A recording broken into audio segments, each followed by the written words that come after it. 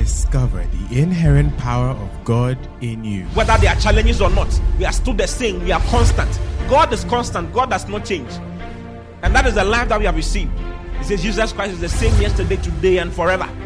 That is the same life we have also received. We are also the same yesterday, today, and forever. What kind of life? We are the same because we have the same life with Christ. So when you think about God, think about you. Because everything He is, that is why He told Abraham, He said, I am your exceeding great reward. God gave Himself as a reward to Abraham. And we are the seed of Abraham. Therefore, we have inherited God Himself. Listen to Pastor Oti Boateng as Christ is magnified in you. Out of the abundance of the heart, the mouth speaketh, isn't it? These are principles that work. They are timeless principles. They are principles that the Lord has instituted. That is why we do them. We don't do confessions because it is a ritual. It's one of the things that we do when we come to church. You know, it's very, very important you have understanding concerning it. Hallelujah. What you see is what you get. Death and life are in the power of the tongue, and they that love it shall eat the fruit thereof. Death, say death, and life. So death is in your mouth. If something happens to you, you hit your leg against something, you say, hey, mewo, you are killing yourself small. You will woo very soon. Hallelujah. If you keep saying things like, I don't know if my life is even going to work. You are destroying your life with your own mouth. The Bible says that the one who does not offend in speech is mature, is perfect. Your maturity as a Christian is dependent on two things. The level of your love, not how much you pray, but the level of your love for the saints, the expression of your love for the saints, and your speech. Your speech, what you say. Do you see? How you speak, how you talk, so important.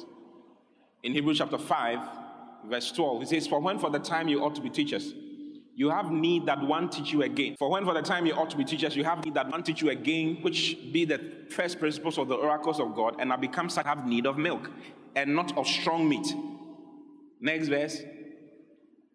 But strong meat belongeth, but everyone that useth milk is unskillful the word of righteousness, for he's a babe.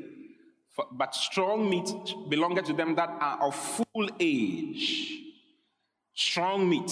He's talking about the word of God. The word of God is in classes. There's the milk of God's word. There's the meat of God's word. There's the strong meat of God's word. Do you see? Same Bible, but it means different things to different levels of maturity. As you grow in the Lord, it makes a deeper impression in your heart. So it says, but strong meat belongeth to them that are of full age. Even those who by reason of use have their senses exercised to discern both good and evil. Have you seen it? Now, I want to show you. Look at this in the Amplified. Let's read from verse 13 into 14.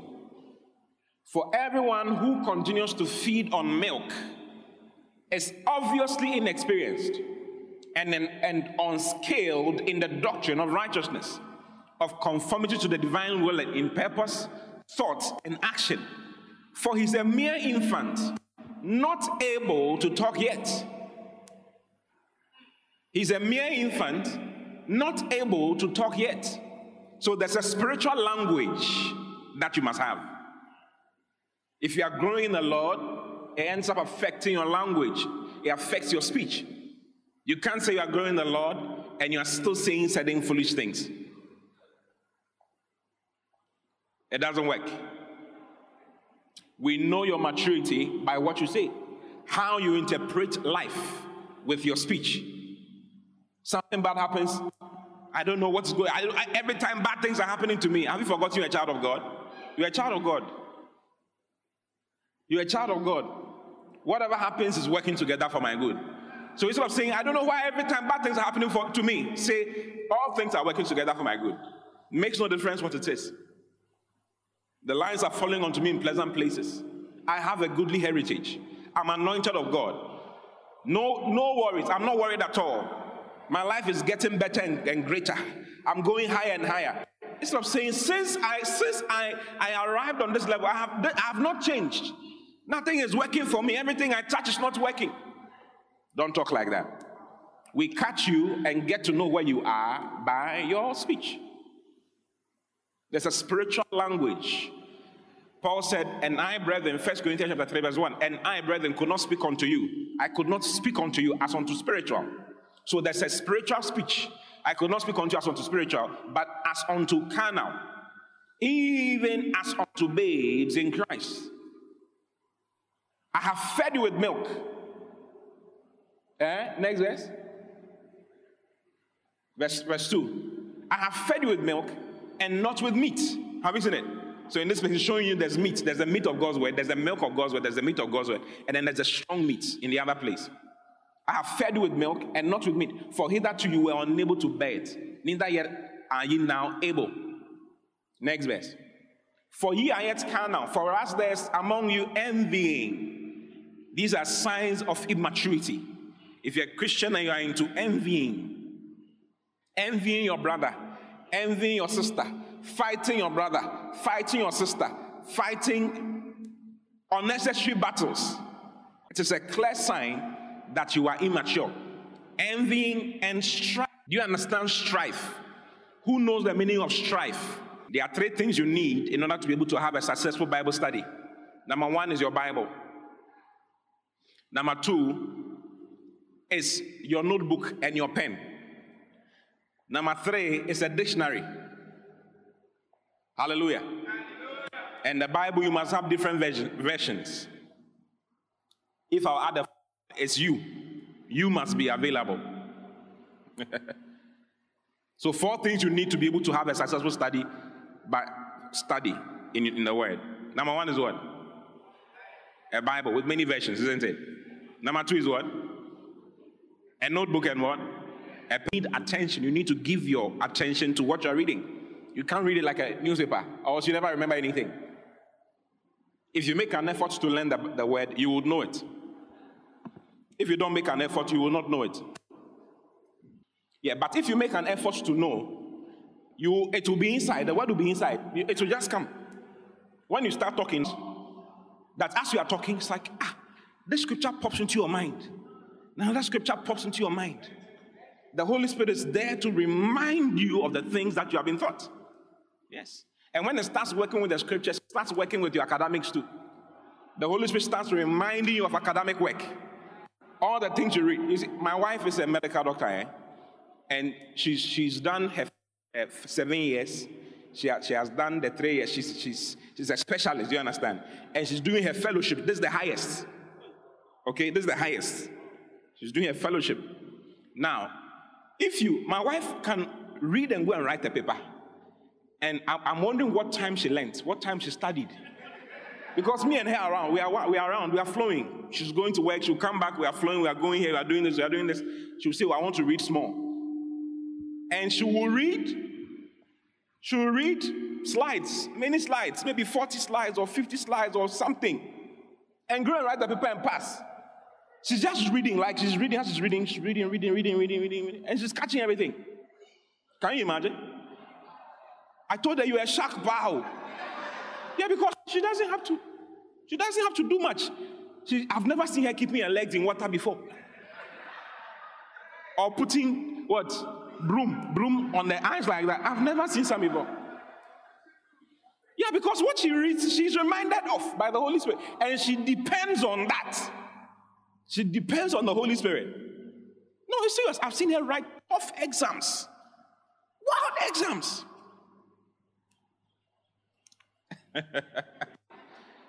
Wild exams.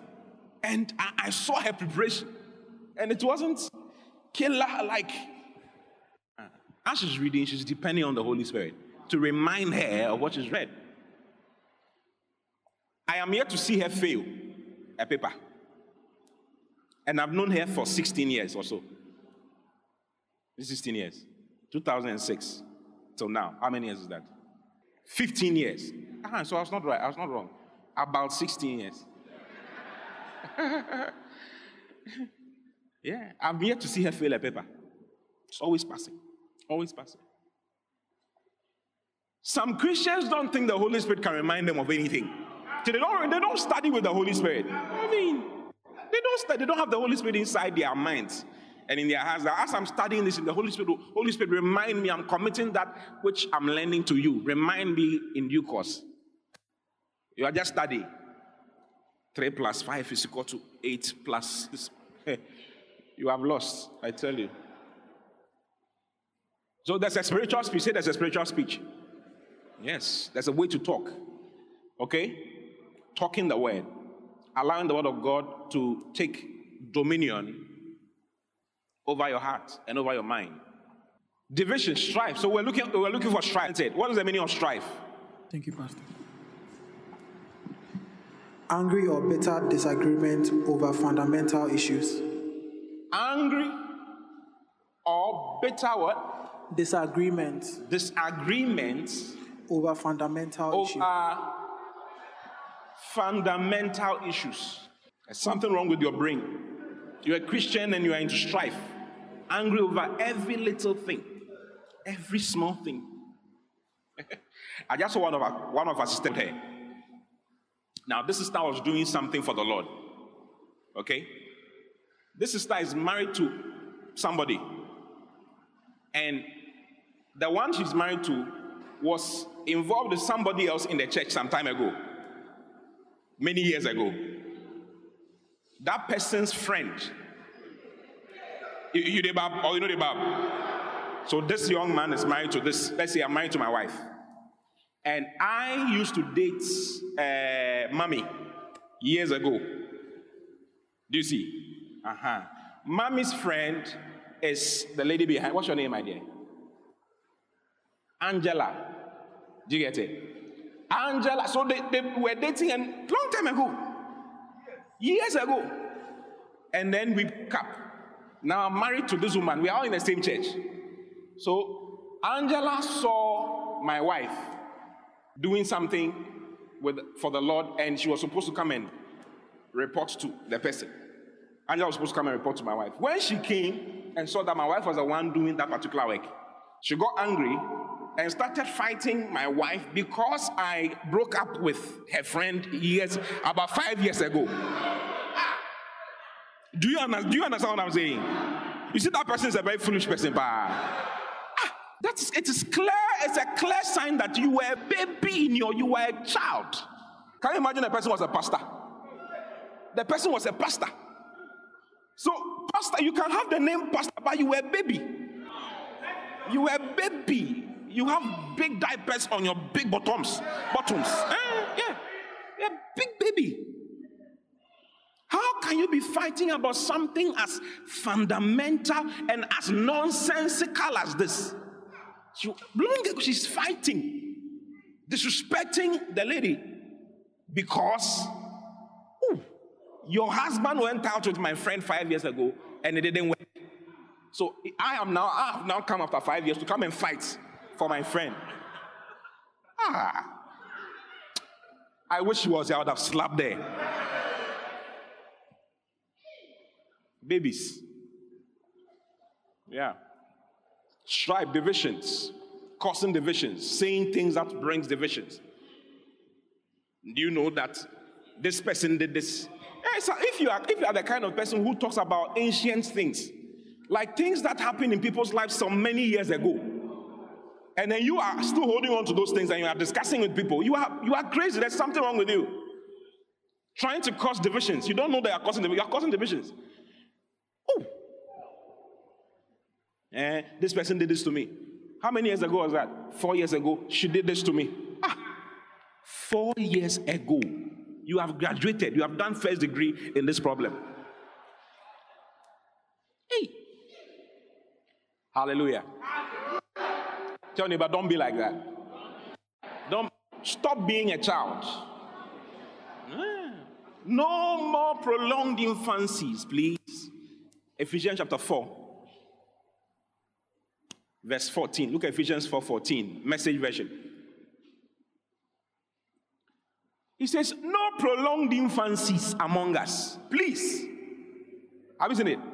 No prolonged infancies. You have been an infant for so long, a spiritual infant, a spiritual babe for so many years. Same problems, same troubles, same challenges, same issues. 5 years. You have done first degree, you are doing second degree in the problem. What you used to get angry over are the same things you are still getting angry over.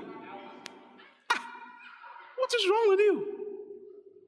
Someone did something to you some 3 years ago. You are still 3 years ago.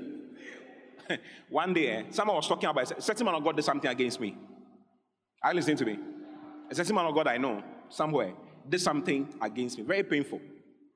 And when he did that thing to me, I was talking to the Lord. You see, I didn't talk to people. I talk to the Lord when something bad, someone does something. I talk to the Lord to find out what he has to say about it. Whether I have a right to be angry about it or I don't have a right to be angry about it. Do you understand? You don't just become angry. Ask the Lord before you become angry. When you ask the Lord says, be angry, then you be angry. The Lord says, be angry and sin not. It's in the Bible, it's scripture, so he can tell you, be angry. React. Something can happen and God will say, why are you not reacting? React. React or else they'll take you for a fool. React. Yeah, the Lord needs to be the first point of call, not your emotions. When something happens now, hey, am I the one I'm talking to? Allah, you don't know me, eh? You will mention Allah. You will not say Jesus. You will mention Allah. Because you are coming to fool. So I asked the Lord, what's all this? And God told me that, this is what God told me. He said, this is an opportunity for you to rise to a higher level or to fall to a lower level. I said, what are you talking about? He said, when someone does something to you and you don't forgive the person, what you are doing is this. You have kept yourself on a certain level. The person can ask for forgiveness from me in his closet without you being there. And I will forgive him.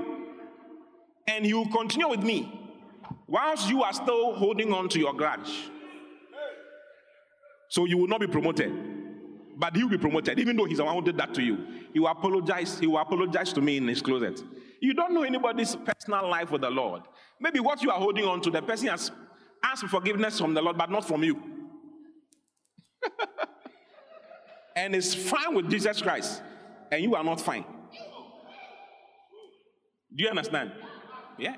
When someone tells you something about somebody, it's an opportunity for you to go higher or to go lower. How you handle information makes all the difference. So I'm sharing concerning God's pattern for carrying out the ministry. God's pattern for carrying out the ministry. Say God's pattern for carrying out the ministry. Hallelujah. So there's a pattern. Say there's a pattern for ministry. There's a pattern for carrying out the ministry. Okay? There's a pattern for carrying out. There's a due order. We all know we are called into the ministry. How many of you know you are called into the ministry? I spent a lot of time on that, just to help you understand that. Now that you know, there's a way to do it. There's a pattern, there's a way God has designed for it to be done. If we do it any other way, it doesn't work. Are you seeing it? If we do it any other way, it doesn't work. There's a due order. If you don't do it in the due order, you will have trouble.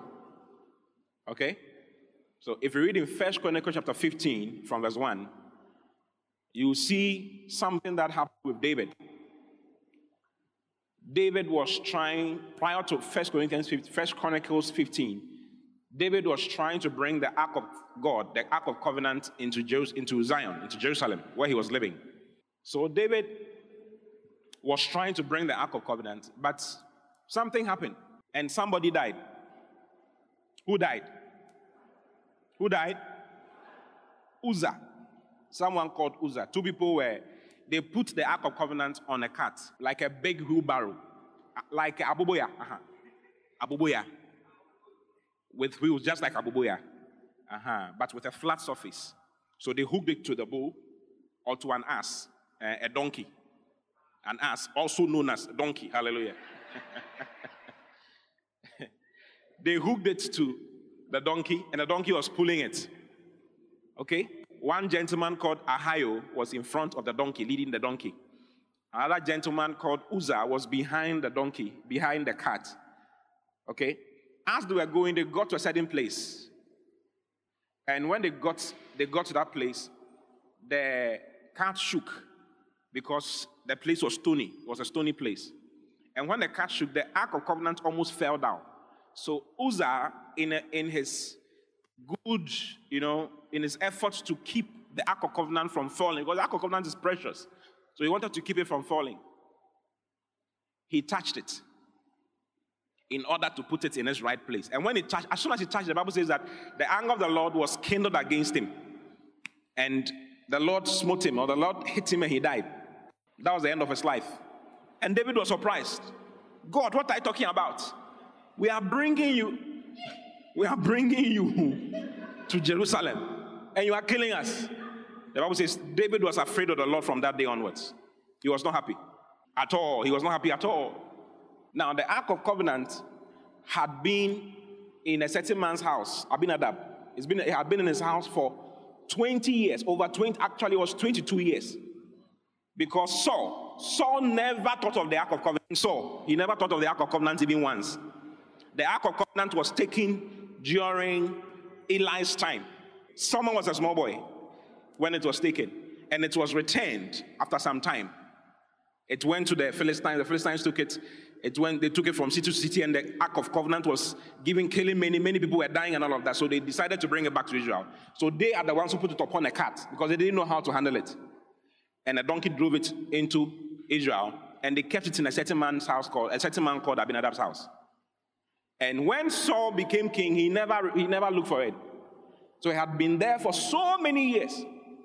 Many years. So David was bringing it into Jerusalem, where it belongs. And he had pitched a tent for it. A nice place for it. And he had plans of building God a temple and keeping the Ark of Covenant in there. So he had a lot of nice plans. And God said, no, doing it the wrong way. But God didn't give him speak a voice to say that you have done it the wrong way. He had to go and read the scriptures for himself. So he went to read the scriptures and found out, and that's what I want to show you. Okay, 1 Chronicles chapter, do you have Bibles? 1 Chronicles chapter 15 from verse 1. I'm seeing almost everybody's Bible on their phone. Wow, you people, you are supernatural. I'm wondering how you read your Bible. Are you able to read your Bible? What do you do when you want to do? So you use a hard copy. Okay. You put it on flight mode. For how long? Because one of the things you need to study your Bible is attention, isn't it? Mm-hmm. So when you're reading your Bible, your phone is on. And then the girl you are chasing texts you in the morning. Ping, ping. And you see Abigail texting. You realize that you have forgotten about Jesus Christ. 1 Chronicles 15 from verse 1. Anybody to Pastor Eli? Hallelujah. 1 Chronicles chapter 15 verse 1. And David made him houses in the city of David and prepared a place for the ark of God and pitched for it a tent. Then David said, none ought to carry the ark of God but the Levites, for them had the Lord chosen to carry the ark of God and to minister unto him forever. Verse 3. And David gathered all Israel together to Jerusalem to bring up the ark of the Lord unto his place, which he had prepared for it.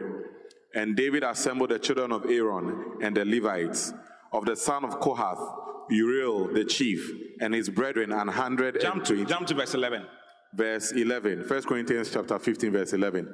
And David called for Zadok and Abiathar, the priest, and for the Levites, for Uriel, for Asaiah, and Joel, and Shemaiah, and Eliel, and Aminadab, and said unto them, ye are the chief of the fathers of the Levites. Sanctify yourselves, both ye and your brethren, that you may bring up the ark of the Lord God of Israel unto the place that I have prepared for it.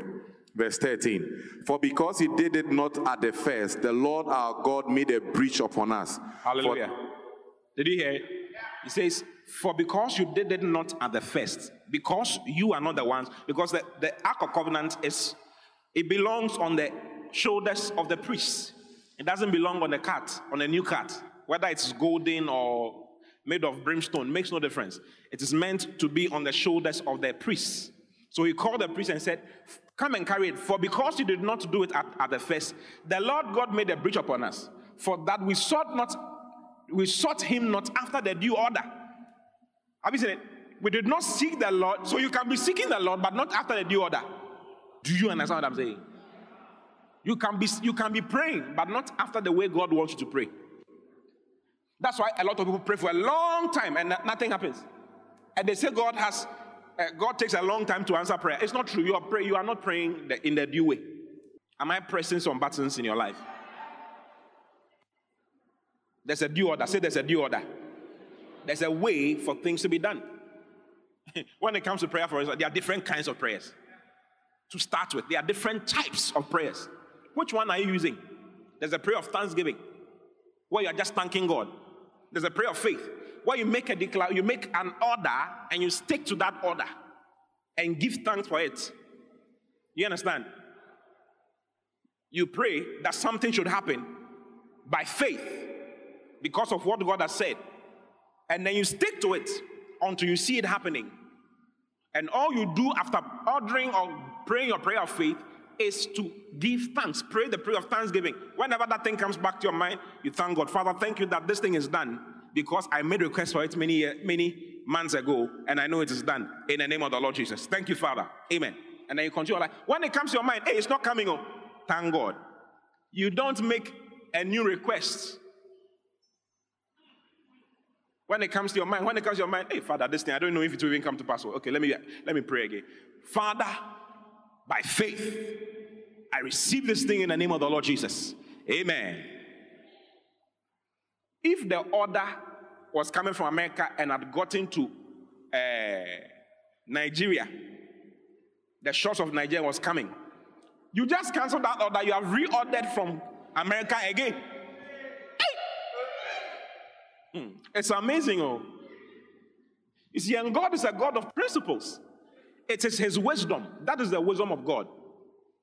Everybody has their wisdom. EcoBank has its wisdom.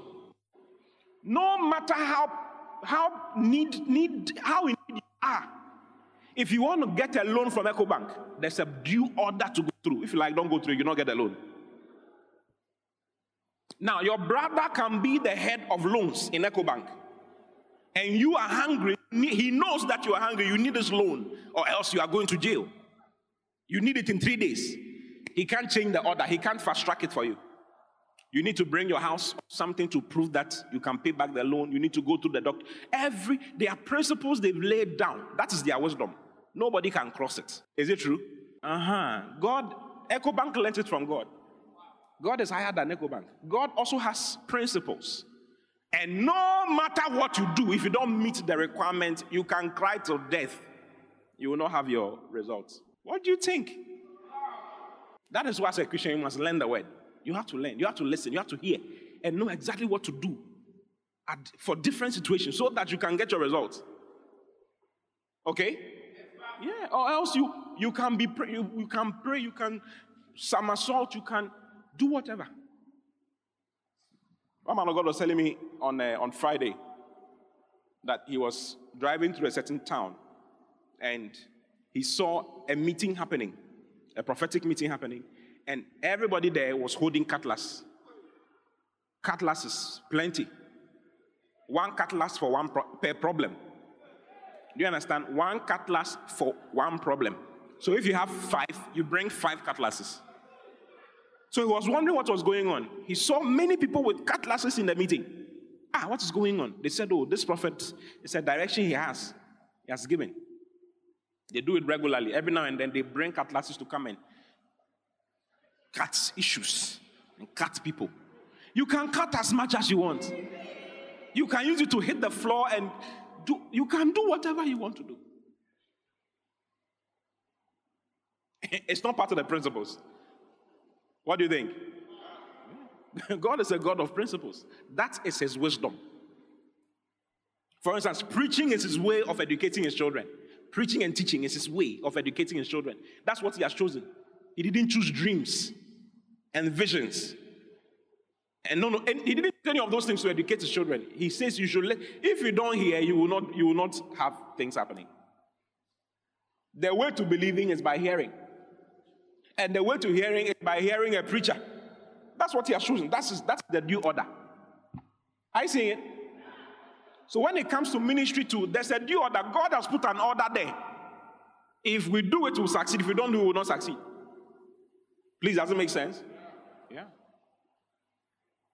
Due order. For you did it not after the due order. Hallelujah. Hallelujah. Praise the Lord. Hallelujah. Look at 1 Chronicles chapter 28, verse 10. 1 Chronicles chapter 28, verse 10. This is David giving his son Solomon instructions before he died. He was giving Solomon instructions concerning the temple that was supposed to be built. The temple that was going to be built had been seen by David. God showed it to him by his spirit to reveal to him what was supposed to be where. He told him the measurements of everything, just like God showed Moses the pattern of the tabernacle of old. The tabernacle was old now, and we're going to build a temple for the Lord. Now, every dimension was given by the Lord. So he says, this is David talking to Solomon. Take it now, for the Lord has chosen thee to build an house for the sanctuary. Be strong and do it. Next verse. Then David gave to Solomon his pattern, the pattern of the porch and of the houses thereof, and of the treasuries thereof, and of the upper chambers thereof, and of the inner parlors thereof, and of the place of the mercy seat. Like he gave him patterns for every single thing. Go to verse 19. All this said David, the Lord made me understand in writing by his hand upon me, even all the works of this pattern. Have you seen it? I don't know if you are seeing it. Read it to me. 1, 2, go. Maybe I'm not seeing it.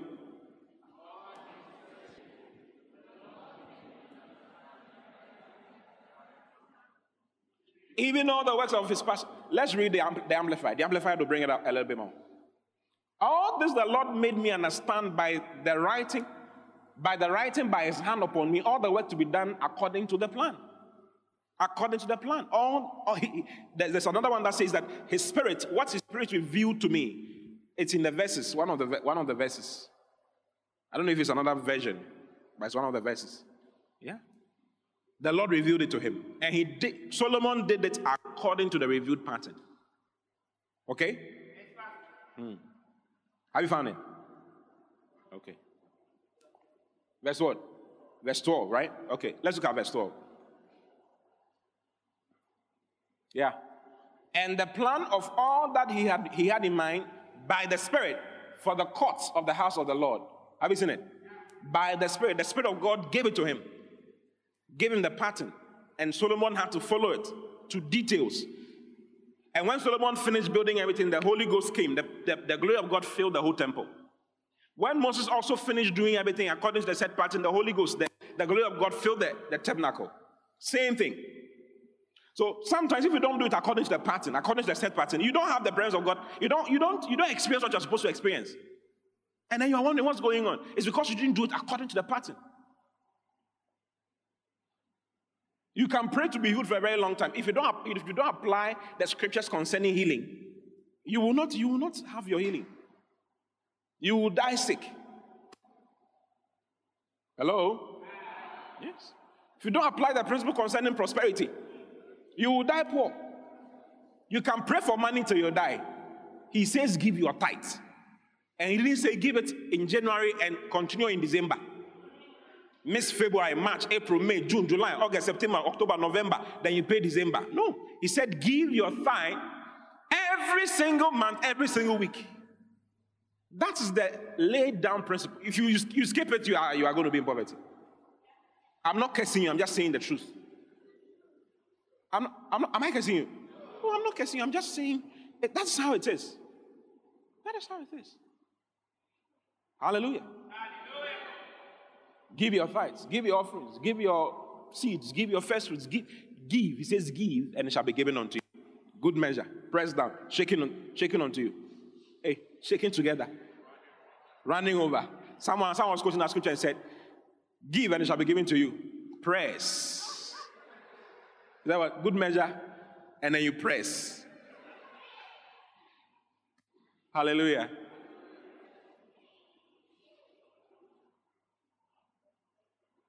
According to that, this is the confusion in many Christian homes. And so Younger people in the home don't believe in the Lord because it's like our parents have believed in Jesus for all their life. They've been poor since. This man who does not know Jesus Christ is even rich. This gambler is rich. This cocaine dealer is rich. This one who is doing this one is rich. So me too, I'm off. Have you seen some before? Yeah.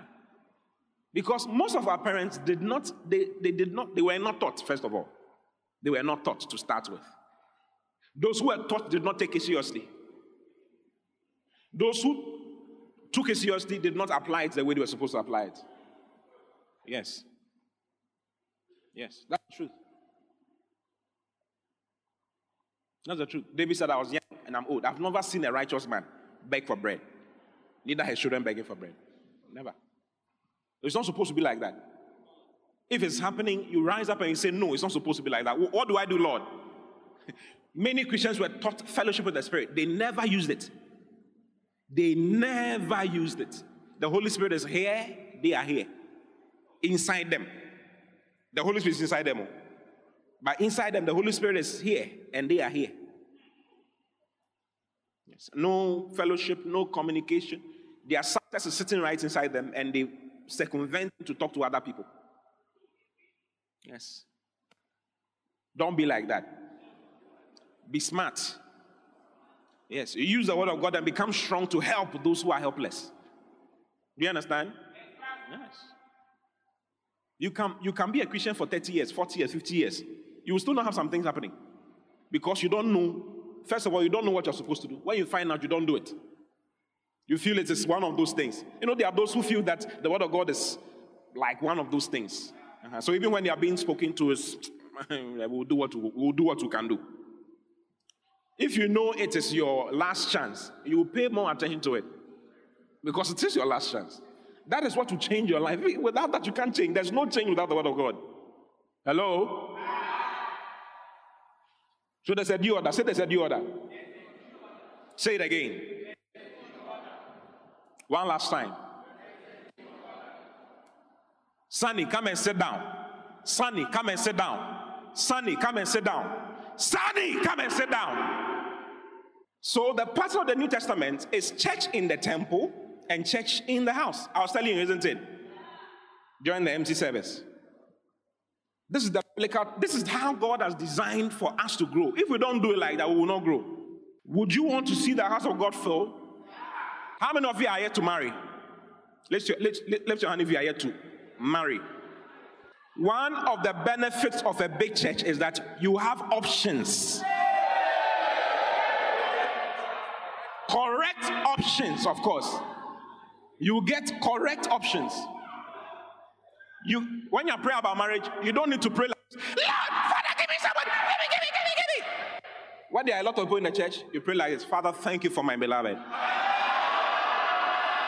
Thank you that as I open my eyes, I am seeing. As I watch and pray, I'm seeing what you want me to see. Thank you, Father, that I don't miss my destiny. When the people are not many, you start praying in a certain way. Lord, my beloved, Lord. That's how you pray. The due order is for the church to be full. When the church is full, you will not, your type will be around. Hallelujah. Your business. All these human beings, they are shoes. They need shoes. Your business is inside the growth of the church. When the church grows, you have a certain kind of customer base.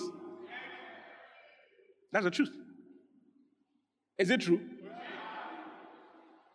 If you decide to bottle water and sell, and decide that you're going to sell it to us, we would also decide that we'll buy from you only. And only us. If we are 3,000 here, you have 3,000 customers from here. Just supply us. Every week be our supply. And then go and look for your other customers from somewhere. People don't know how powerful the church is. So if you build the church, it will end up building your life. You will be surprised. You won't ask for it to come. So the due order is that we must make sure the house of God is full. And how has he chosen? What is the order he has chosen?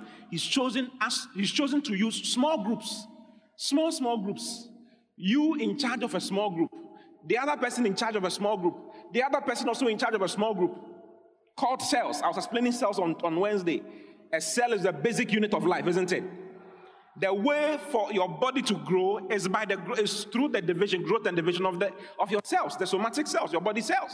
If your body cells grow and they divide, your face gets wider, your nose gets bigger, your head, even your bones are influenced. Your bones are made of cells. You didn't have these big bones when you were born. Your bones have grown over the years.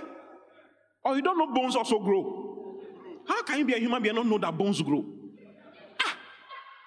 What have you been thinking? Yes. Bones also grow. They have cells that grow. So they expand for you to have the expansion you've had so far. So the small groups must increase over the period. As they increase, then the church increases.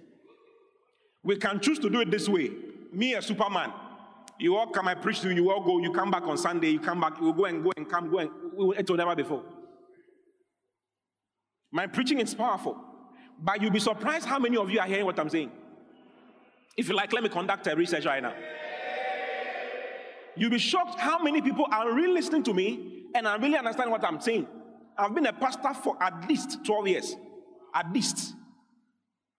I've been in church for a very long time. When I realized I was in church, I was 6 years old. When I realized, hey, this is church, I was 6. I received the Holy Spirit when I was 12. Started speaking in tongues when I was 12. So I've been around for a long time. I've passed 30 a long time ago, by God's grace. Hallelujah. And I know church. I know church folks, into brackets. Sometimes you can close from a service and I ask somebody, what did you learn? The person will say, you quoted a scripture from 3 Corinthians. 3 Corinthians. Someone actually said that. Someone actually said that. Yeah, someone actually said that after MC meeting. They asked, what did you learn? He said, oh, Pastor quoted a scripture from 3 Corinthians. He has written a new letter to the Corinthian church. 3 Corinthians. It doesn't exist. But one of the major things people will say is this. No. The pastor said we should not sin. And that when we sin, the Lord will not bless us. It's like it's a major, it's a format. It's like no matter which service you go to, at least something will be said about sin. But I don't remember talking about sin today. I didn't talk about sin last Sunday.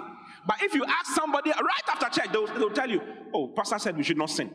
So this one, what I'm doing, preaching to all, it's one of the things that needs to be done. The other one is sitting down with people. You sitting down with somebody who has come to church and explain the thing to the person. You see, the Bible describes us as a flock of God's pasture. We are his sheep, isn't it? Now, out of the sheep, there are lambs. They are younger ones. Is it true? Even Jesus told Peter, feed my lambs. He separated the lambs from the sheep. He said, feed my lambs. Then he said, feed my sheep. So they are sheep and they are lambs. The sheep are those who can feed from the grass. They can chew the grass. But lambs do not chew grass. They can't chew grass. Is it true? What do they take? They take breast milk of the sheep. So after the sheep has eaten, what I'm preaching is for sheep. After you have eaten the grass that I'm giving to you, then you lie down quietly for the sheep, the lambs to come and feed from you. If that is not being done, all our lambs will die. They will all be stabbed. You will say, but we are all chewing sheep. No, we are all chewing grass. No, they are not chewing the grass. They have to take milk from you. So you chewing the grass, okay, and turning it to milk for them is very important. Without you, the thing can't work. And that's how God has chosen for the thing to be done. For you to be in charge of somebody. For you to be working on one person or two people. You. Check your neighbor and say, you. So in the Old Testament, we see it. Jethro came and advised Moses. Moses was counseling everybody, standing and counseling everybody. It wasn't going to work. Ministry is a burden. Do you know ministry is a burden? Exodus 18:18. Look at it. Exodus 18:18. He says, you will surely wear away, both thou and this people that is with thee. For this thing is too heavy for thee. Thou art not able to perform it thyself alone. Moses was sitting down and counseling everybody, 3 million people. Everybody will come and then he'll say, okay, you don't fight, do this. He was counseling everybody, solving their problems all the time. Jethro came to him and said, listen, you will wear yourself away. You will wear yourself away. Go up, you will see where it says it's a burden. Exodus 18, let's look at 21. Go to 21. It's fine, go to 21. I don't want us to read too much. Moreover, thou shalt provide out of all the people able men, such as fear God, men of truth, hating covetousness, and place such over them, to be rulers of thousands and rulers of hundreds, rulers of fifties and rulers of tens. Next verse. And let them judge the people at all seasons, and it shall be that every great matter they shall bring unto thee, but every small matter they shall judge, so that it be easier for thyself, and they shall bear the burden with thee. They will bear the burden with thee. Ministry is a burden. Jethro described it as a burden, and God himself described it as a burden. Look at Numbers chapter 11, from verse 11. You will think people are hearing. You will think everybody understands it the way you're understanding it. You will think it's not true. They can't hear. That is why people can go to church for 10 years and still nothing is happening. Because it didn't go. It has never entered. As you are preaching, he will look at, he's looking at everything. Why is the light not brighting much? Why this color is not nice? It should be blue. Why is it that the drums, why is the pastor wearing black? He should have worn white. You will be has it ever happened to you before? It has happened to me before. Oh, you people, you are too righteous. It's good to be righteous, but don't be too righteous. Has ever, as the pastor is preaching, your mind drifts away. The last joke the pastor gave is what your mind is still on after 20 minutes. Maybe I mentioned Abigail is your girlfriend, and you're like, hey, Abigail, Mafino, yeah. Abigail, it's been a long time, yeah. After church, I have to call this girl. Maybe should I text her right now? Let me text her right now. So as I'm preaching, you are thinking about Abigail. If the Lord has shouted, what I'm saying is true. It's true. You'll be surprised. So someone needs to sit. Sitting and talking. It's so powerful. When you are seated in a small group, the number of teachings I have given seated, it's amazing. Yeah, 3 people are with me. They're asking me questions and I'm talking to them. It brings light to people, changes their lives. You too, you need to sit down. Talk to 1 or 2 people. They are always with you. Yeah. Chat with them. Let them ask questions from you. And then you answer. Yeah, everybody. One person you are responsible for. Your own spiritual son or spiritual daughter. No do it. Do you understand what I'm saying? Yeah. Because every human being is a burden. Someone whose problems you are committed to solving. Or the group, you are committed to solving the person's problems. Yes. You may be surprised that you may not be able to see me after a long time. You say you want to see me, realize that it is taking 1 month. 2 months, 3 months. Yeah. But you can see somebody who is in charge of you very easily. If it is too hard, the person will text me and let me know, Pastor, this is what's going on. I'll jump to the person's rescue right now. Yeah, that's how it's supposed to be. Hallelujah. Look at this. Moses was tired of Israel because the problems were too many. Too many things. I have to think about this one. So many problems. And Moses said unto the Lord, why? Let's read BB so it's simpler. Okay? King James is powerful, but let's read BB. From verse 11. And Moses said to the Lord, why have you done me this evil? And why have I not grace in your eyes, that you have put on me the care of all these people? He said God is doing him evil by making him head over all those people. 3 million people. Is he not supposed to be happy? If you have 3 million people, that's a mega church. Isn't it? Super mega church. Double mega missionary church. 3 million people. That's a very big church. Every pastor should be happy, isn't it? He was not happy. Because pastoral ministry is not happiness. Do you understand what I'm talking about? Everybody is a problem. 3 million. 1 is a problem. 2, 3. Yes, sometimes one person, you can divide the problems into 12. And you have to solve them one by one over a 1 year or 3 months period. Yeah, plenty problems. Yes. So we shouldn't pray for church growth. No pastor should pray for church growth. Because if you pray for church growth, you are praying for problems. Ask your neighbor, do you have problems? What did your neighbor say? You have problems. Wow. So we are okay. We shouldn't be bringing more people in who have more problems, isn't it? But Jesus says no. He says, bring many. I want more people to come around. How are we going to take care of the more people? You will have to set your problems aside and solve another person's problem. As you're solving that person's problem, your problem will be solved. Hey! That's how it works. The first thing a shepherd must do is to set his problems aside. If you carry your problem, you can't carry another person's problem. You set your problem aside so that you can help somebody. And as you are helping somebody, your problem is solved. You realize that your problem is not a problem at all. You realize that your problem is not a problem at all. That is what happens when you start getting into the lives of others to help them spiritually. You realize that you don't have a problem. That's what you realize. You notice that your seeming lack of money is not true. You are actually very rich. You will see someone who is so poor and does not deserve the P-O-O-R. It's only P-O. You will see all those things. And it will grow you. It will develop you, to mature you. Without that, you can't mature. Who grows up with that responsibility?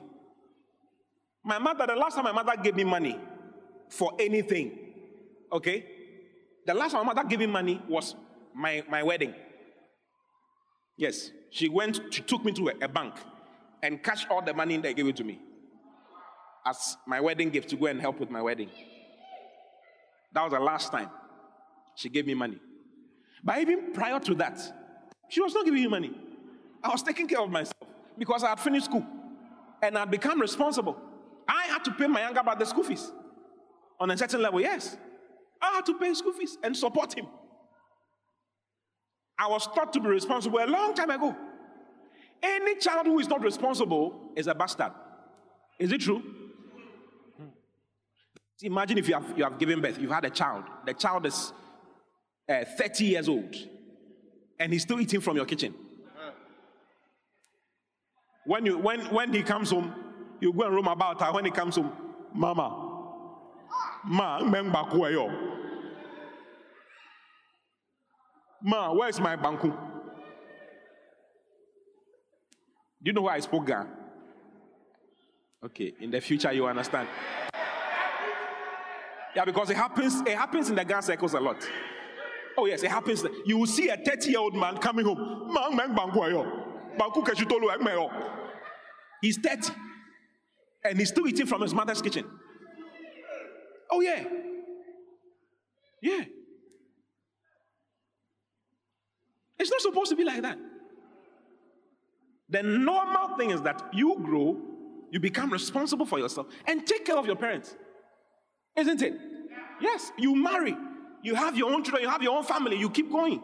That is responsibility. Without responsibility, there's no maturity, there's no growth. If you're not responsible for anything, you are not growing. So it is part of our spiritual growth to be responsible for others. So have it in your mind clear. Don't say that, oh, there are churches that when you go, you just go, you sit inside, after church you go back. No, at this level, if you are talking like that, then there's something wrong with your mind. It's not supposed to be like, maybe you came in today, fine, you can talk like that, but if you've been here for some time, you should know that it's not supposed to be like that.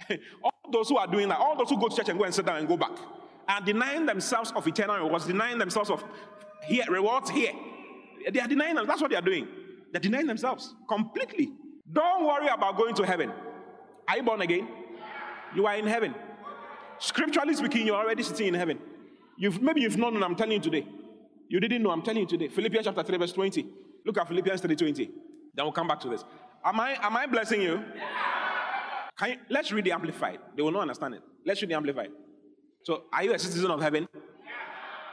Are you sure? Yeah. The word of God is telling you, you are a citizen of heaven. That's where you come from. The word born again is to born from heaven. The Greek word is genao anoden. It means to be born from heaven. If you're a child of God, you are in heaven. Heaven is both a state and a place. It's a place we go to. It's a state we are in as well. We are born from Zion and hence dwell in the state of Zion. Do you understand? A madman, okay, is in the state of madness. So a madman can eat from the rubbish. He can sleep outside in the open. But you never see him queue to the hospital for malaria. Have you ever heard any madman contracting COVID since COVID came? Have you heard some before? Why? They are not dying. They are around. They are not dying out of, they are around. Have you ever seen a madman standing in a queue going to see a doctor because he has malaria? There's nothing like that. But he is sleeping in the open. You are sleeping in your bedroom. You spray the place. You do everything possible. You put coil on. You put cloth on. Yet the mosquito will bite your nose. And then in the morning, 3 days later, you are shaking like this. The madman is in a state of madness. Therefore, what is in the state of the normal does not affect him. So there's a state of heaven. There's a state. It's called the heavenly state. It's you put your mind on the fact that you belong to another state. Therefore, what affects this world does not affect you, and it should never affect you. That's the way to get out of COVID and get out of all those things. By allowing yourself to be in that state, keeping your mind on heavenly things. Colossians chapter 3, verse 1 and 2. Look at Colossians 3, 1 and 2. If then you have been raised with Christ to a new life, that's sharing his resurrection from the dead, aim at and seek the rich eternal treasures that are above heaven. He's talking about heaven. The word heaven is above. Where Christ is seated at the right hand of God. Have you seen it? It says, make higher things. Set your mind. Next verse. And set your minds and keep them set on what is above, the higher things, not on the things that are on the earth. It's called heaven, a heavenly state. Putting your mind on things above. I am of heaven. I am of God. Therefore, what is in this world does not affect me. The sickness that affects the people in this world does not affect me. Maybe you were born into a family that has a bloodline problem. Because you're a child of God, you are now in the state of heaven and hence belong to the fatherhood of God. So what affects your father, your natural father, does not affect you. Why? You're a child of God. You are in a different state altogether. Are you seeing it?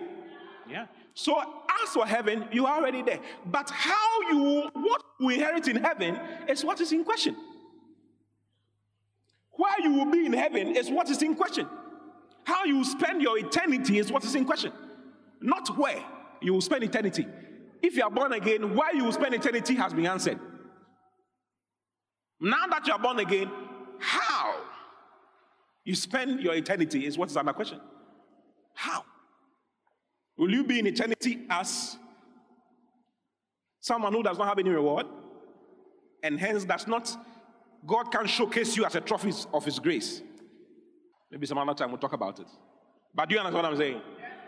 So all the things you are doing for the Lord, all the things you do for the Lord will be rewarded. Don't deny yourself. Okay? Tell anybody, don't deny yourself.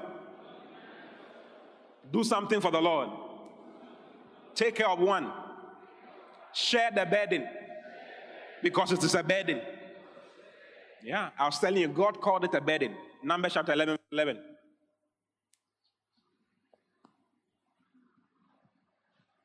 And Moses said unto the Lord, BB, why have you done me this evil? And why have I not grace in your eyes that you have put on me the care of all these people? Next verse. And am I the father of all these people? Am I their father? Have I given birth to them? That you say to me, take them in your arms like a child at the breast, to the land which you gave me, you gave by an oath to their fathers. Why? Am I the one who gave birth to them? Next verse. Where am I to get flesh to give to all these people? Because at that time they were asking for meat to eat. Moses was not happy at all.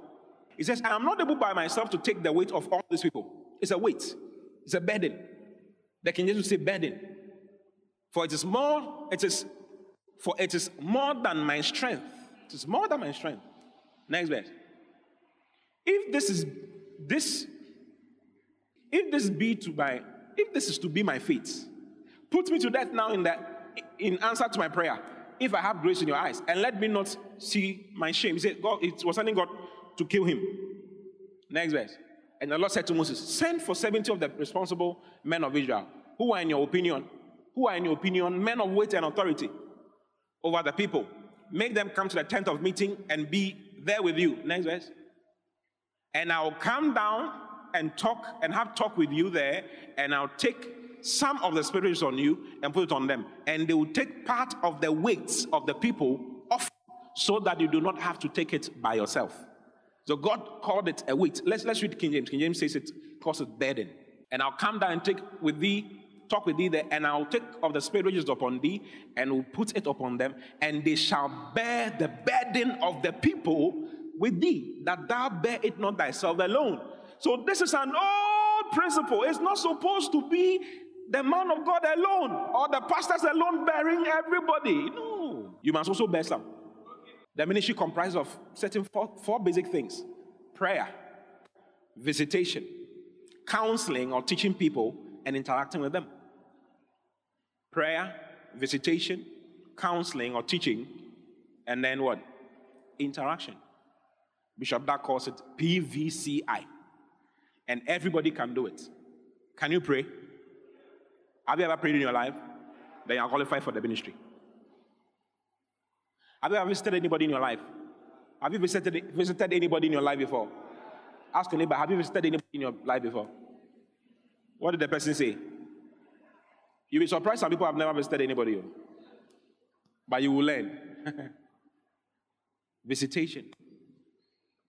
Counseling. Giving people counsel. That is sitting with them and teaching them. Feeding them. Hallelujah. Praise the Lord. So, in the New Testament, they also adopted the same thing. So they put the church in groups. So many people were coming, but they put them in groups. So apart from having that meeting in the temples, they had temple meetings and they had house-to-house meetings. Okay? House-to-house meetings where individuals in the church will sit with others, talk to them, share the word of God with them, find out their problems, be part of taking care of others. You must take care of others. As you grow up, you realize that if you have younger siblings, they tell you, take care of this one. Take care of that one. It's part of it. That's how it is. You have to be responsible for somebody.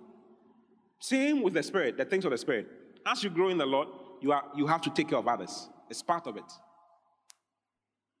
Did you ever sit behind a child for the child to be able to sit before? Do you know what I'm talking about? Yeah. I remember sitting behind some of my nieces and nephews. Yeah. The oldest niece I have is 31. Yeah, she's 31. That's my first, out of all the nieces I have, she's the first. She's in the UK. She's 31. I remember clearly sitting behind her as a very small boy. Very, very small boy. They would tell me, sit behind her so that she doesn't fall. That was my responsibility. And I'll be there. Hey, then you bring her back. It was fun. Responsibility is fun. It is. Sometimes it's not fun, but then you do it anyway. Because you consider the consequences and then you say, I have to do it. Your father says, my friend, wash the car. I'll be back. When it comes, sometimes they even beat you for your own things you are supposed to do for your own self. Some of us were not into washing. The boys. You don't like washing your own clothes. Is it true? You don't like cleaning your room. Is it true? You come, when you get home now, you remove your shorts and then you throw it somewhere. Remove your shirt and throw it somewhere. And you wear a new one.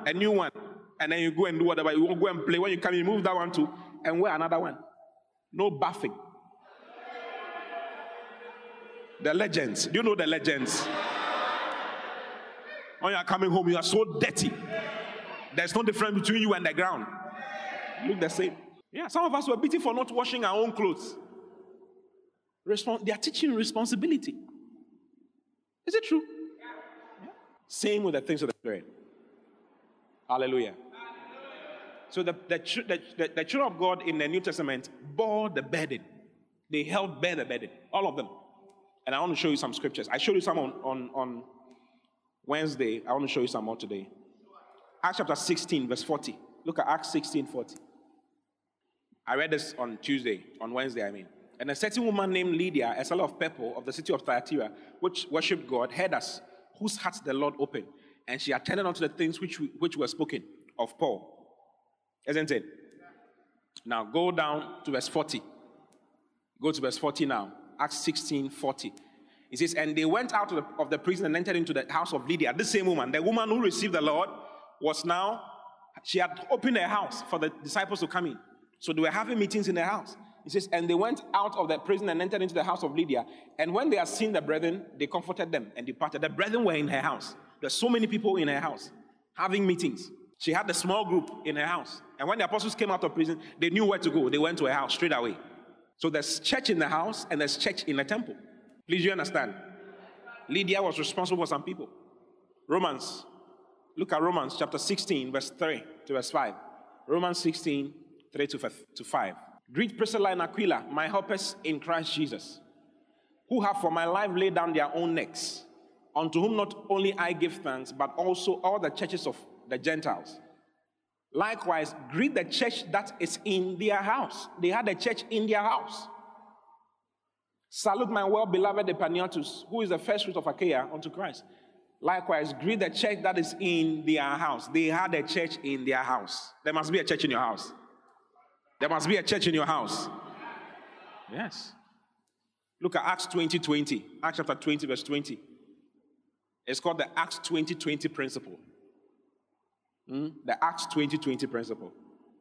It's a principle of church in the temple or publicly and church in the house. And how I kept this Paul talking. He says, and how I kept back nothing that was profitable unto you, but have showed you and taught you publicly and from house to house. Publicly was the meetings in the church. Then he says, and from house to house. He went from house to house. The house to house meetings were the cell meetings, the small groups that were in the church. I see it. Yeah. So that is a principle for the New Testament, and we must adopt it. If we don't adopt it, it's not going to work. Right now, what we have is that we have church here, isn't it? On Sundays. And we have church on Wednesdays in various places, handled by MC heads or pastors. But then apart from that, there must be smaller groups handled by you. We need you to help us so we can fill the house of God. Because it's not just our burden, it's all of us our burden. Publicly, say publicly. And from house to house. Am I preaching to you? 1 Corinthians chapter 16, verse 19. I'm showing you more scriptures about this, okay? The churches of Asia salute you. Aquila and Priscilla salute you. Much in the Lord. With the church that is in their house. Same group, same Priscilla and Aquila. He makes reference to their house again. Then Colossians chapter 4, verse 15. Look at Colossians 4:15. Salute the brethren which are in Laodicea and Nymphas, and the church which is in his house. Nymphas had a church in his house. Philemon 1:2. Say, salute the brethren that are in his house. Grace be unto you and peace from God our Father and from the Lord Jesus Christ. And to our beloved Apphia and Archippus, our fellow soldier, and to the church in thy house. There was a church in his house, Philemon's house. Hallelujah. So there must be a church in your house. So I want to define what the cell ministry is, okay, to you. So what is a cell? Do you want to know what a cell is? Let me define it for you and then explain it. A cell, you have pen and paper. A cell is a small group in a church. A cell is a small group in the church. A cell is a small group in a church that consists of 2 to 12 church members. That consists of 2 to 12 church members. Are you a church member? A cell is a small group in the church that consists of 2 to 12 church members in an area. Into brackets. So the area can be all of what I'm going to mention to you now. Locality, into bracket, locality, comma. Office, comma. Hostel, comma. Class, comma. Business environment, etc. Bracket closed. A cell is a small group in a church that consists of 2 to 12 church members in an area, locality, office, hostel room, restaurant, under a tree, etc. You hear what I said? That means on a weekly basis in a house, office, hostel room, in a restaurant, under a tree, etc. For the following specific purposes. For the following specific purposes. So there are some specific purposes for a cell meeting. If those, all the things I'm going to say are not happening there, it is not a cell meeting, it is something else. Hallelujah. Are you in the church? Do you feel you are in a classroom? Do you feel like you are in a classroom? Church is a classroom, actually. Yes. Church is not a place to come and have the pastor shout and then we go home. It's more than that. It's a place to learn. Hallelujah. So for the following specific purposes, right? Specific. Number one of the purposes, fellowship. Fellowship. Fellowship. 2, Bible study. Bible study. 3, prayer. Prayer. 4, evangelism and soul winning. Am I going too fast? Number 1, fellowship. Number 2, Bible study. Number 3, prayer. Number 4, evangelism and soul winning. Number 5, showing of love and care for one another. Showing of love and care for one another. Showing of love and care for one another. Sleeping is a sign of immaturity. It is. Both in the natural and in the spirit. Should I explain it to you? Naturally speaking, it is only children who sleep at all times. Is it true? Only children sleep at all times. We can be preaching like this and a baby will be asleep. Why? It's a baby. The schedule of the baby is not like the schedule of an adult. It's different. Praise the Lord. So, naturally speaking, it makes you a child. Spiritually speaking, it makes you a child as well. When a message is coming and you're asleep, there are too many scriptures I can show to you that talks about sleep. Paul was preaching. The Bible says he preached a long time. They went for the meeting in the morning, like we came to the meeting in the morning like this, and he started preaching.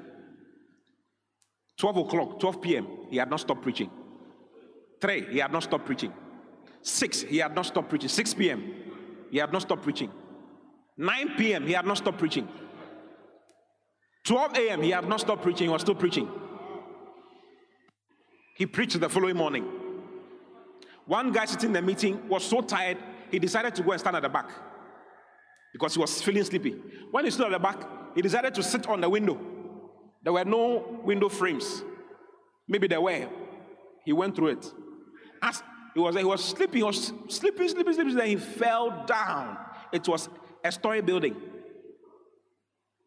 Acts chapter 20, you see, I'm not lying. It's in the Bible. It was a story building. And he fell down his neck and died. In the church. Third floor was 2 floors. So he was on the 3rd floor. And he fell and died. And Paul went down. Thank God Paul was a preacher who could bring people back to life. If it was a preacher who could not bring people back to life, it would have been another problem altogether. Paul went downstairs, fell on him. The Bible says, and Paul went down and fell on him, and embracing him said, trouble not yourselves, for his life is in him. He prayed for him, his life came back. And he went back upstairs and went to continue preaching. And when he therefore was come up again and had broken bread and eaten and talked a long while, even till daybreak, so he departed. After bringing the guy back to life, you would think he would close the meeting. He went back to the meeting. Okay, let's go and sit down. When they went, they took communion and they continued. He preached till morning. Hey! This is how church is supposed to be. If you don't know, I'm telling you. Have you been to SDA before? How many of you have gone to an SDA church before? What time do they close their service? 4 p.m. What time do they start? Around 9 a.m. Some start earlier. I know some that start at 7 and close at 5. Yes, 7 to 5. That is church. That is how it's supposed to be. That is what they did in the Bible. That's how it's supposed to be. When you close at 12 or 1 and you are not happy, it's like there's something, it's like we are doing something wrong. I've not done anything wrong. Church, you see that the church is from the Jews. Okay? Are you here? Say the church is from the Jews. The Bible says, Jesus said salvation is of the Jews. So the salvation we know came out of Judaism. Jesus was a Jew. They are the ones to whom the promises were made. Okay? And all the 12 apostles were Jews. Jesus was a Jew, all his apostles were Jews, and then he came to the Gentile world and all of that. Okay? Now, the Jews have a custom that on the Sabbath is Saturdays. Sunday is not the Sabbath. Sunday is the first week of the day. We meet on the first week of the day because Jesus rose up on the first day of the week, which is Sunday.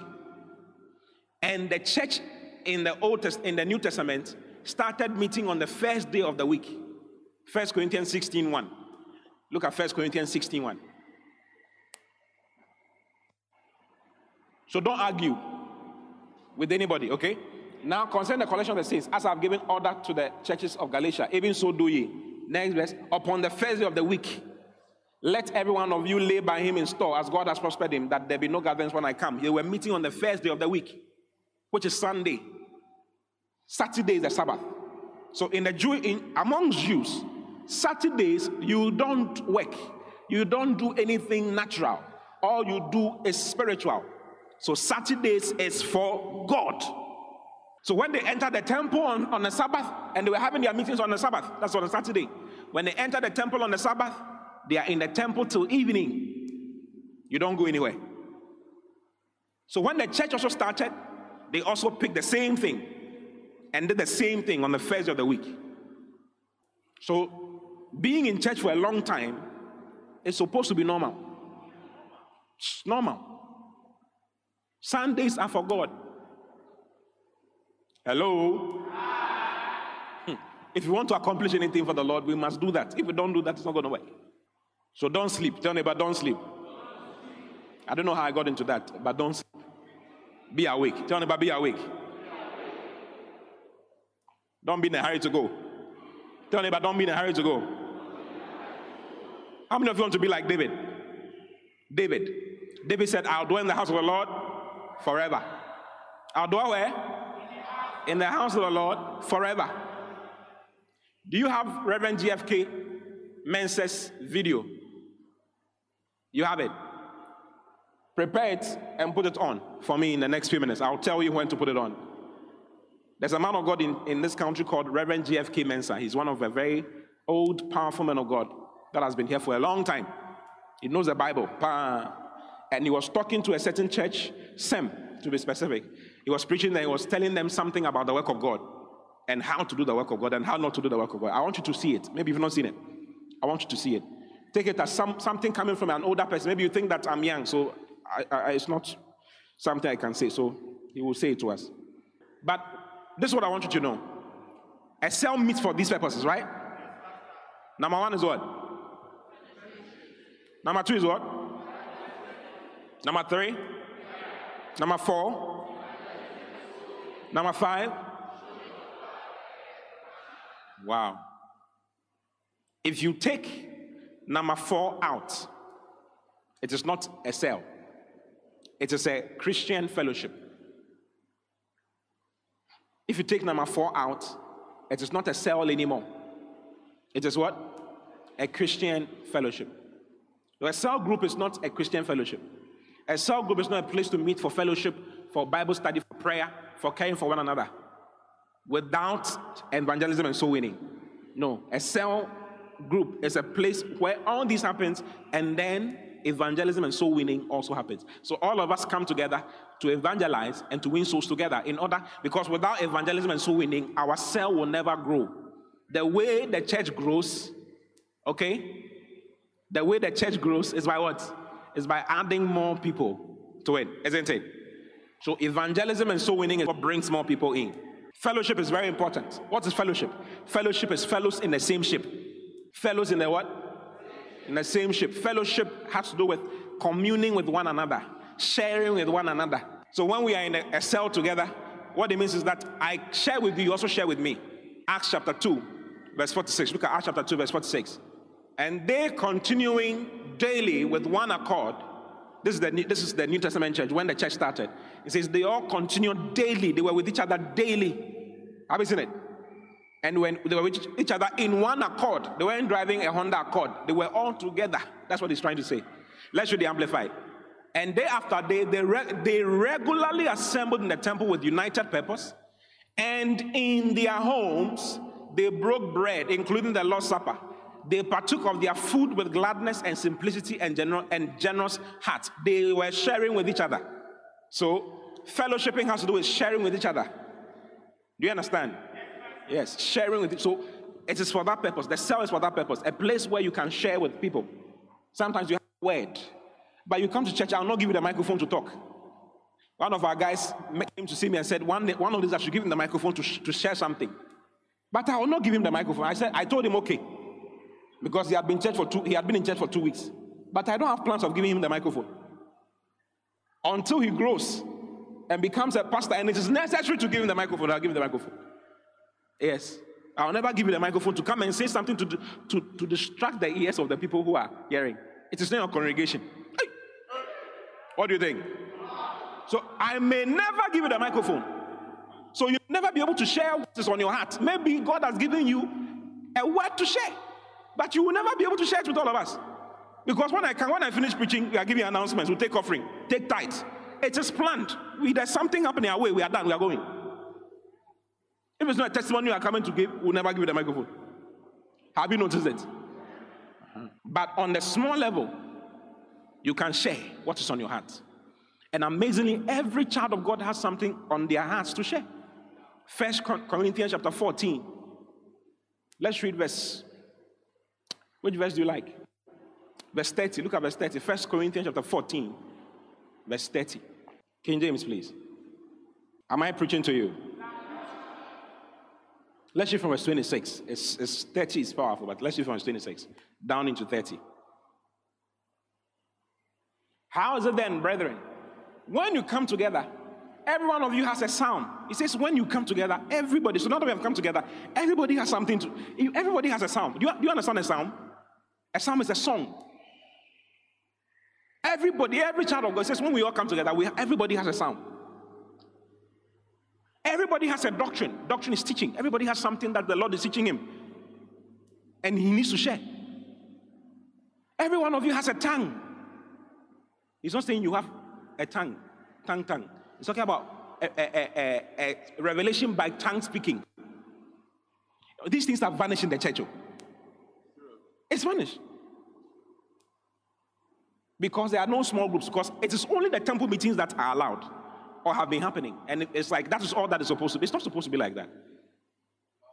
If we don't give you the opportunity, the gifts of the Holy Spirit inside you will never be developed. You will have a prophecy, but you will never have you can't develop your gift of prophecy. You are never given the opportunity. But on the small level, in the cell, you can do that. That can happen in the cell. Are you seeing it? What then, brethren? Is the right course? Is the right course. When you meet together, each one has a hymn, a teaching, a disclosure of special knowledge or information, an utterance in a strange tongue, or in an interpretation of it. But let everything be constructive and edifying and for the good of all. Everybody has something to say. But you can't say it in the temple. But you can say it, you can do all those things on the cell level. Questions can be asked. We are supposed to be asking questions. But you can go to a church and for 20 years, no question and answers have happened in a church before. Have you noticed it? Yeah. At least every now and then we will do question and answers. But there are some churches, you can go there 20 years. You can't ask a question in the church because the opportunity is never created or it never comes up. But you have a question. Is it true? Yeah. Sometimes you have a question that is bothering your mind. You need to have somebody around you can ask. A godly person you can ask. A cell meeting provides that for you. Hallelujah. So fellowship has to do with sharing. Sharing what's on your heart, what's on your mind. Apart from that, sharing even what belongs to you. Maybe you are in church and you are struggling financially and nobody knows. You've not been able to open up to anybody. But in a cell, you can open and share to somebody that, oh, this is what is going on. I'm even struggling to have a place to sleep. Someone will organize something for you. Something can be done for you in a cell. Is it true? Yeah. If I know you don't have a place to sleep, I'll organize some for you. Someone came to see me. He's here somewhere. He came to see me after church. His pastor brought him and said, Pastor, he doesn't have a place to sleep. The following day, he was sleeping somewhere. Yeah. He was happy. Just the following day. We will never know if you don't talk. In a temple, you may not be able, you can't stand up and say, Pastor, I don't have a place to sleep. It will look awkward. Everybody will look at you. But in a cell meeting, you can talk to somebody and say, Charlie, I'm struggling. Someone can share, they can share their finances with you. Let me show it to you. Acts chapter 4. Are you in the church? Hallelujah. Hallelujah. Acts chapter 4, from verse 33. And with great strength and ability and power, the apostles delivered their testimony to the resurrection of the Lord Jesus. And great grace, loving kindness, and favor and goodwill rested richly upon them all. It's nice when you're doing the right thing, eh? Do you know what I just saw? When I took a step like this, I thought somebody was standing behind me. I thought someone had run to come and stand behind me. When I turned, I saw someone's leg, and the person left. Hey. Church has spiritual things happening. The Holy Spirit told me it's an angel that is standing behind you. He said, if someone has eyes, the person would have seen and told you later, as he had need. Have you seen it? He says, those who were possessors of lands. This was what was happening in the New Testament church. Those who had something, sold them and brought them, so that those who didn't have something will have them. There was no need. They didn't just share the word of God. They shared their properties. They shared their finances. They shared what belonged to them. Hallelujah. Hallelujah. Yeah, that's Christianity. Not coming to church when we close and you go away. Nobody knows what's going on with you. It's not supposed to be like that. It's not supposed to be like that. You must be known. We must know what is going on so that we can help you. You see, sometimes people feel that when they open up, you take advantage of them. No. Nobody will take advantage of you. We should know what is going on with you. We should know who your beloved is. Working. We should know where you are working. Someone must know where you are working. One old woman who was in a particular cell in a certain church, okay? Regular attendant. This particular day, she was not there. So when they finished the meeting, everybody noticed that she was not there because a cell meeting is normally small, 2 to 12. It's very few people. So you can't miss anybody. We can be here. If you are sitting here and this person is sitting here, you may not see that the other person even came to church. You may not know. You may be in an MC, but still don't know you because the MC is still big. But a cell group is smaller. So everybody can identify everybody. She was not in church, so she was not in a cell meeting. So they decided to go and find out what was going on there. When they got to her house, the whole place was closed. But the main gate was open, so they managed to go inside. When they went inside, they knocked on the door. There was no response. But as they were going, they heard from the back someone lying there and groaning. So they broke the door, went in, and found the old woman dying. She was dying. They took her to the hospital, and she became fine. Yes. That is the power of a cell, fellowship. Without fellowship, we will not even know. Something will happen to you, we don't know. If somebody is connected to you and you are not connected to anybody, we don't know what's going on with you. One of our brothers had a problem and was rushed to the hospital recently, about maybe 2 weeks ago. One of our sisters went to visit last Sunday. Okay? Now, one of the text messages I received was that his friends were saying, doesn't the church care about him? That was a text. Does the church care about him? It's not that the church does not care about him. Nobody knows what is going on because his closest friends are not church people in church. His closest friends are people somewhere else. So something has happened to him for 1 week and we don't know. Do you understand what I'm saying? Yeah. Because your closest friends are people who are somewhere. It's not that we don't care. You have not made us your friend. You have not made us. You don't share with us. You don't share your life with us.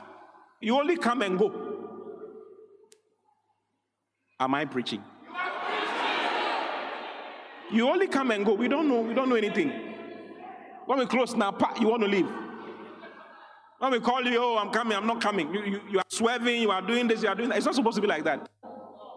At all. We must know you. So that whatever help can be given to you will be given to you. Why should I give money to someone who is outside the church when you are here and you have the same lack? Why should you do that? When you are here and you have a problem. I see what I'm talking about. Yes. So they shared. That's fellowship. Number 2 is what? Bible study. I was talking about it. We need to sit and hear. Acts chapter 18. Look at Acts chapter 18. Let's read 24 to 25. And a certain Jew named Apollos, born at Alexandria, an eloquent man and mighty in the scriptures. This guy was mighty in the scriptures. Came to Ephesus. Next verse. This man was instructed in the way of the Lord. So he knew the Lord. And being fervent in the Spirit, he spake and taught diligently the things of the Lord, knowing only the baptism of John. So this guy called Apollos was mighty in scripture. He knew the scriptures. And he knew Jesus. But he only knew one thing. He knew only the baptism of John. And the baptism of John is not what brings salvation. Do you understand? In other words, he was talking about the coming of Christ and how Christ had come, but he didn't know about salvation. Look at the next verse. And he began to speak boldly in the synagogue. Speaking boldly.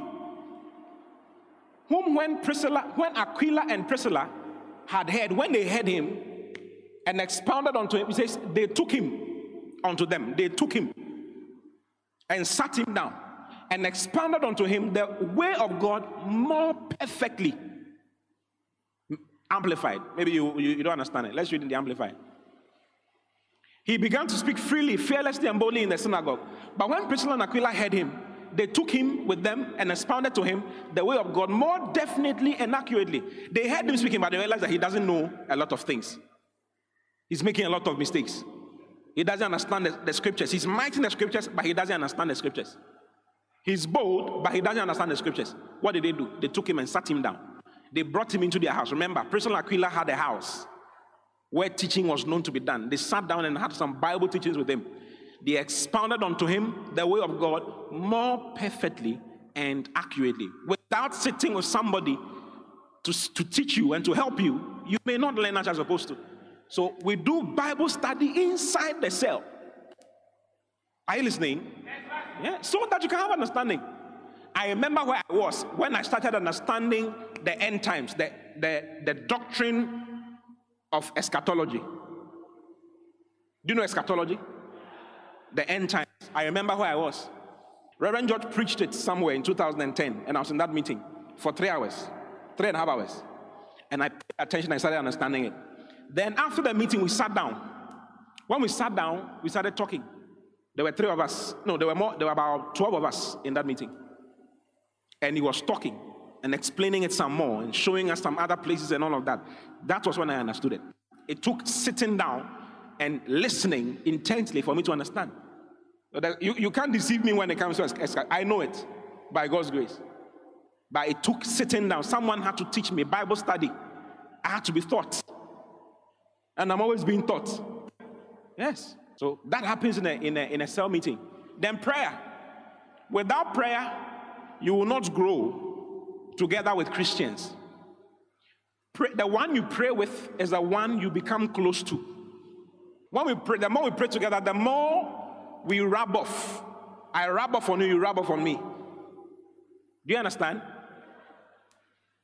If I give you a hug and you go to somebody who knows my perfume, the person will know that you've been with me. Is it true? Because when you give someone a hug, you rub off, your perfume rubs off on the person's perfume rubs off on you. That's what prayer does. Prayer is what makes you rub off. Christian character is developed through prayer and praying with other Christians. It's not by looking at them. Hey, so they don't lie. They don't do this. No, you will lie. You will do all the other foolish things. But when we pray together, the more we pray together, the more we rub off. The more you pick from me, the more I pick from you. Are you seeing it? The one you pray with, you become what? You become one with. The one you pray for, you have influence over. So if you want to have influence in the area, we must pray for the area. If you want to have influence over people, we must pray for the people. Are you seeing it? Prayer, so important. And it happens in a cell meeting. The next one is what? Evangelism and what? And soul winning. Without this, it's not a cell. All that I've described can happen in any small group. You can have it happening among the choir. The choir people can organize prayer and pray among themselves. Do you pray among yourselves? Yeah. What else do? You fellowship. You know their problems, isn't it? They also know your problems. Which one? You take communion. Bible study. You do Bible study. But it's not a cell. It's a choir. If you add evangelism and soul winning to it, you are a cell. Evangelism and soul winning is the key thing that makes a cell a cell. Without that, it is something else.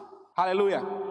So apart from us meeting for fellowship, praying, and Bible study and all of that, we must organize ourselves. If we are just two, we must organize ourselves to do evangelism and win souls, bring people in to join our group. So inviting your friends to join the cell is not a cell. You must do the work of bringing people, preaching to people, winning them and bringing them to the house of God, and gathering them to the house of God. That is what makes it a cell. Without that, it's not a cell. Hallelujah. Then the last one is what? Showing love and care. So important. It's a place to show love. Show your love to somebody. Not another kind of love. It's a place to show Christian, godly love and care. Because everybody needs to be loved and cared for. Did you get that? Have you been blessed? Have you learned anything? If you have any question, you can ask me. If there's any question on your heart, you can ask me about what I've said so far. Are you glad I've shared what I've shared with you? Have you learned anything? Do you know what to do now? Ask your neighbor, do you know what to do now? What are your plans? Ask your neighbor, what are your plans? Okay, since you don't have a question, let's watch the video. And then we'll continue, okay? You see, there is a certain way in which we are doing this work. You don't do your own work like that. Many businessmen in this country, especially Adenta, Frafraha, Aimensa area. You see, there is a certain way in which we are doing this work. By you don't do your own work like that. They are on the road. You see that you are late. You are late. Why? It is their own work. They are being paid for it. Therefore, they are agents. They get up early, get into their car, rush. I know women who feed their children in the car while they are driving them to school. I know schools where working women come and leave their children at 4 a.m., 5 a.m., go to work so that the security will look after the children for them. You see? How are you doing God's work like that? Why are you doing God's work like that? Why are you not ashamed that you do your work that way and you do God's work the way you are doing? Why? Why? Church of God, why? He bought you with blood, and that's how you are treating him. Your workplace didn't buy you with blood. They didn't even pay your school fees, and you are giving them that. Shame. Shame. Shame. Shame. Shame. Shame. You see, Jeremiah chapter 48 verse 10, it says, "Cursed is anyone who does the Lord's work with lazy, slack hands." Jeremiah chapter 48 verse 10, "Cursed be he that doeth the work of the Lord deceitfully." Yes. "And cursed be he that keepeth back his sword Proverbs from chapter blood." 18 verse 9 says, "A lazy person who works with a slack hand is a friend of the enemy." Because you are actually destroying the work. You see? Proverbs 18:9. He also that is slothful in his work is brother to him that is a great waster. You see? Why are we behaving like this? You are first a Christian before a lawyer. You are first a Christian before a doctor. You are first a Christian before a banker. You are first a Christian before a nurse. You are first a Christian before a teacher. You are first a Christian before you are an accountant. You have no rights. What do you mean? Are you the person who brought the gospel? What do you mean? Do you think God owes you a service? What do you mean? Why do you want to bluff the person who bought you with his blood? Why? Why are we treating him this way? At this pace, this work can never be finished. With church members who are dispassionate, disinterested. When it's their work, they get up 4 a.m. When it's God's work, they don't have time. What do you mean? Have you seen it? So the cell must be involved in evangelism and soul winning. It's God's work. We have to do it. And the Lord will reward us for it. After all is said and done, your car will not mean anything. Your house will not mean anything. Your boyfriend will not mean anything. Your husband will not mean anything. Your children will not mean anything. None of those things will mean anything. It will just be you and the Lord. What are you going to say to him? So don't let anything be an excuse for you. It is a lovely work. It's a blessing. And there's nothing like seeing it work. When you see it bearing fruits, you see people in the house of God because of your effort. It brings so much joy to you that nobody can take from you. Hallelujah. So, we are going to get it done, okay? Hello? I said we are going to get it done, right? God bless you for listening. We pray that the Word of God will be rooted and grounded in your heart as you give attention to the Word. Kindly follow Pastor T and Love Economy Church on all social networks for more of God's Word. Don't forget to subscribe to the Pastor T podcast. Simply search for Pastor T on any podcast app, plug in, and enjoy God's Word. Visit our website at loveeconomychurch.org for more information. God bless.